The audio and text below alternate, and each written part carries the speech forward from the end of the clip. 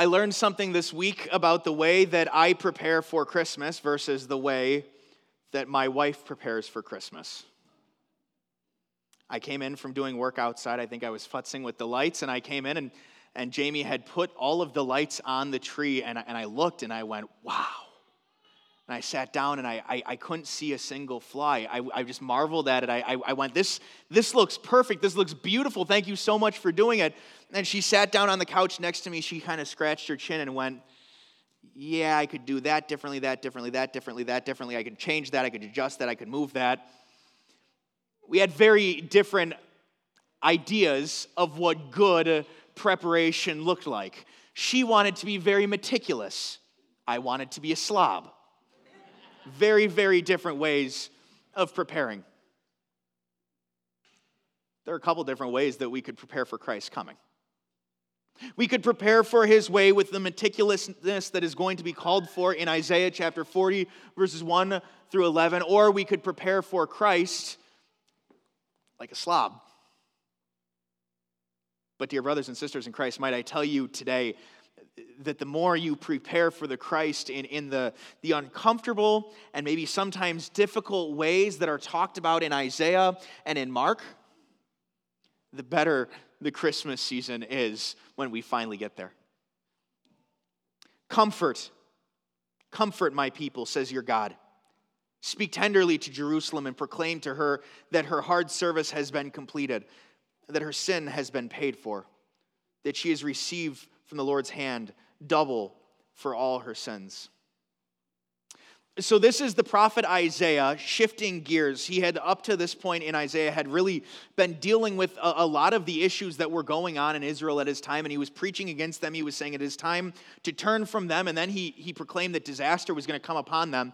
And then when you get to chapter 40, it skips ahead, skips way past the exile till when the people are brought back. After they've gone through all sorts of trials and tribulations, after they've been crushed and they're feeling beaten down and hammered, that's when Isaiah says these words, and those words are just beautiful words of comfort. In fact, those are the first two words, comfort my people, says your God. Finally, at long last, after they had dealt with all of these consequences of their sin, after they've dealt with the results of their actions, finally, the Lord says, I am done holding these things against you. Comfort. I want you to think about that as an end to what we're about to talk about today in our reading. As we talk about the way that we prepare to meet Jesus, we talk about the one word constantly: repentance. And I'll tell you one thing on the onset here, brothers and sisters. Repentance is not always an easy, it's not always a comfortable thing. But here is held out hope that at the end of these breathtaking, gripping, difficult moments of repentance, comfort my people. Isaiah continues. He says, a voice of one calling in the wilderness, prepare the way for the Lord. Make straight in the desert a highway for our God.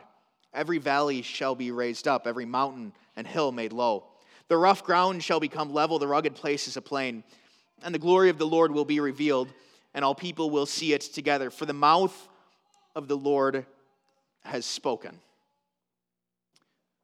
Roughly 700 years before our reading from Mark, Isaiah speaks these letters, and this is one of these moments that our jaw kind of hits the floor as we see how John the Baptist so obviously fulfills the prophecy of the prophet Isaiah right here.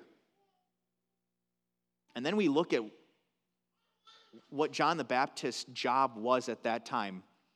And he had one very simple message. It was repentance for the forgiveness of sins. And I think the way that Isaiah illustrates that years and years and years beforehand is so cool. When he talks about the valleys being raised up and the mountains and hills made low, the rough ground shall become level and the rugged places a plain. He is talking about taking away every single obstacle that might stand between us and Christ in preparation for his arrival. That's repentance. I don't know about you, but I've already heard my fair share of Christmas songs on the radio for the year. I've heard the jingle bells and the Santa Claus is coming to town, and not one in any of those festive songs have I heard anything about repentance. It doesn't seem very Christmassy. People don't write a whole lot of jingle bell songs about repentance. It's not very festive. But dear brothers and sisters, it is the key to making the Christmas season yours. We're called to repentance as we await the Savior. And I'll admit, it's not easy. God, you're telling me you want me to take a look at my life and highlight the bad things? I don't really want to do that. No, I would rather kind of have an slobby attitude towards repentance, the good enough attitude. I'm a sinner, you're a sinner, we're all sinners, it's kind of human nature, no big deal, let's move on to Christmas and eat our cookies. But that's not the meticulous repentance to which we have been called by our Lord Jesus. No, Isaiah is calling us to a repentance that is going through our lives with a fine-tooth comb. And man, oh man, is it difficult as we look at the sins in our lives. And so many of them are rooted in one place: stubbornness. It's the thing that makes us not want to go through our lives with that fine-tooth comb. It's the thing that makes us want to dig in our heels and stand against God. It's the thing that really makes us want to completely move past this conversation about repentance. We would rather just not talk about it. We would rather just be left alone when it comes to our sin. Stubbornness is one of those sins that it's really tough to get by. So why do we do this meticulous work of repentance?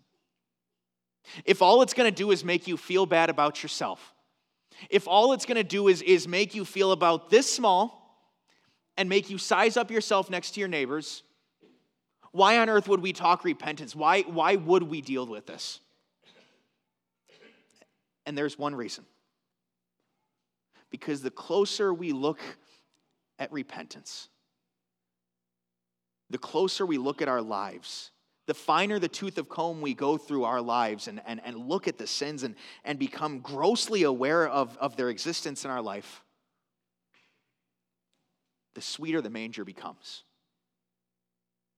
Because when you understand sin, when we understand the sin that grips us, the sin that is inescapable, the sin that we would love to root out of our lives, make the valley level, bring down the mountains, make the rough patches plain, as much as we would like to do every single one of those things and root out every single one of those sins, we are somewhat aware of the fact that might not happen on this side of heaven. And so repentance is that thing that constantly reminds us, you need what the Lord has for you this Christmas. Isaiah continues. He says, a voice says, cry out, and I said, what shall I cry? All people are like grass, and all their faithfulness is like the flowers of the field. The grass withers and the flowers fall, because the breath of the Lord blows on them. Surely the people are grass. The grass withers and the flowers fall, but the word of the Lord endures forever. After this message of comfort, Isaiah kind of backpedals and compares you and I to the Lord of glory, to the eternal word of God. And he says, look at you. You're fragile. You're frail. You're fleeting. From our life to our faithfulness to God. I think about that as we see in the news more variants of COVID and other type of respiratory and diseases are popping up, and it seems like every other week you see something that might be the next pandemic. It might take a lot of lives. You see people losing their lives every single day in circumstances that just seem too terrible to even talk about. And all of a sudden we start to realize just how fleeting our life is. And just how fleeting sometimes our faithfulness is. When we look at those circumstances, we go, God, where are you? What are you doing? And Isaiah takes us and he holds us up next to the word of the Lord. And he says, you might be fleeting. You might be frail and fragile. It might always feel like your life and your faith are hanging on by a thread. But I'll tell you what, the word of the Lord endures forever. That means that the law, all of those things that God tells us he would like us to do, that endures forever. Whether we like it or not, whether our sinful nature agrees with it or not, the law stands forever. But please, dear brothers and sisters, don't miss the other side of that coin. That means those words of forgiveness endure forever. In Christ, those words of forgiveness endure forever. As Isaiah says, or as God tells Isaiah, comfort my people. That message is given to every messenger who goes out to the church of believers. That message has no end as God comes to his people during the Advent season and says, you know what? Your sins might be entirely before you, but my grace, my mercy, my love, and my compassion, those are unending. And as surely as you know that you are a sinner, I know that you are my child. I was watching College Game Day yesterday morning. I don't know if you guys knew that there were a couple of football games yesterday.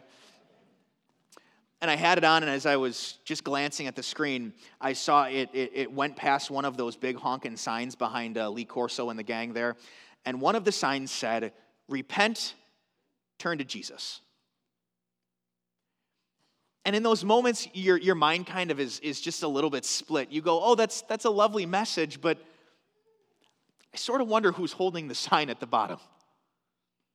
Is it somebody that when anybody would come up to them to have a conversation would spit in their face and wave the finger and get angry and yell at them into the ground? Because if that's the case, then you are missing the entirety of what Christ is calling for when he calls us to repentance. If that's the case, then you are missing what Isaiah is saying when he calls us to repentance. Repentance is an invitation. It is this beautiful invitation into which you are welcome to stand before the eternal God whose word endures forever. And he invites mortal human beings like you and I into a relationship with him that he says will last forever. That is at the heart of repentance. Not feeling gross about sin for its own sake, but feeling bad about sin to understand the depth of the Savior's love for us. Isaiah finishes with the last verses of our section. You who bring good news to Zion, go up on a high mountain. You who bring good news to Jerusalem, lift up your voice with a shout. Lift it up. Do not be afraid. Say to the towns of Judah, here is your God.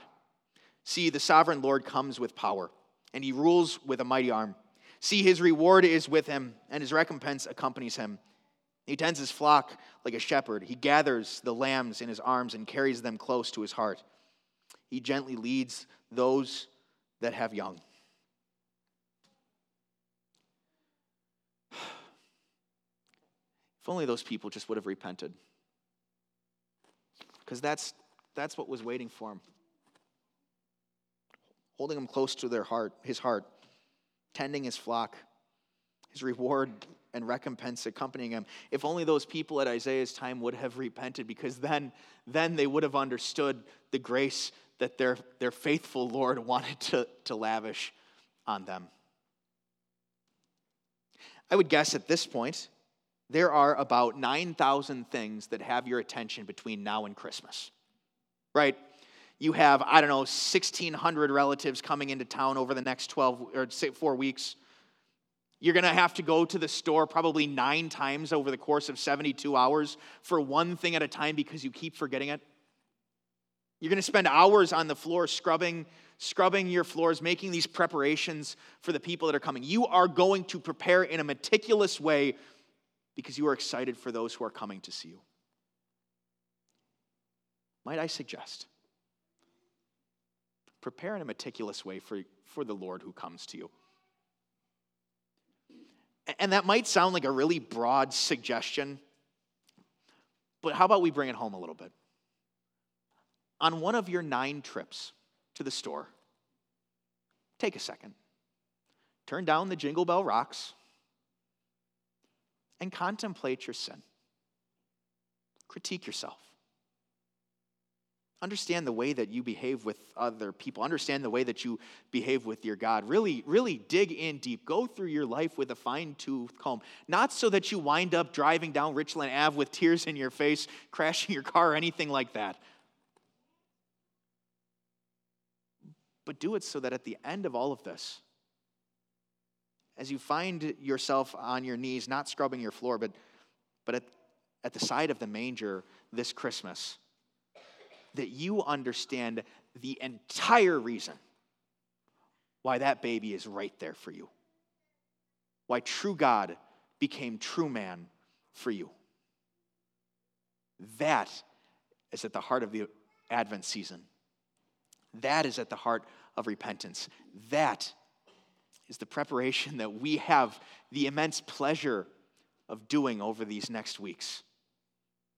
Because at the end of it, we know that the words that Isaiah starts with are ours.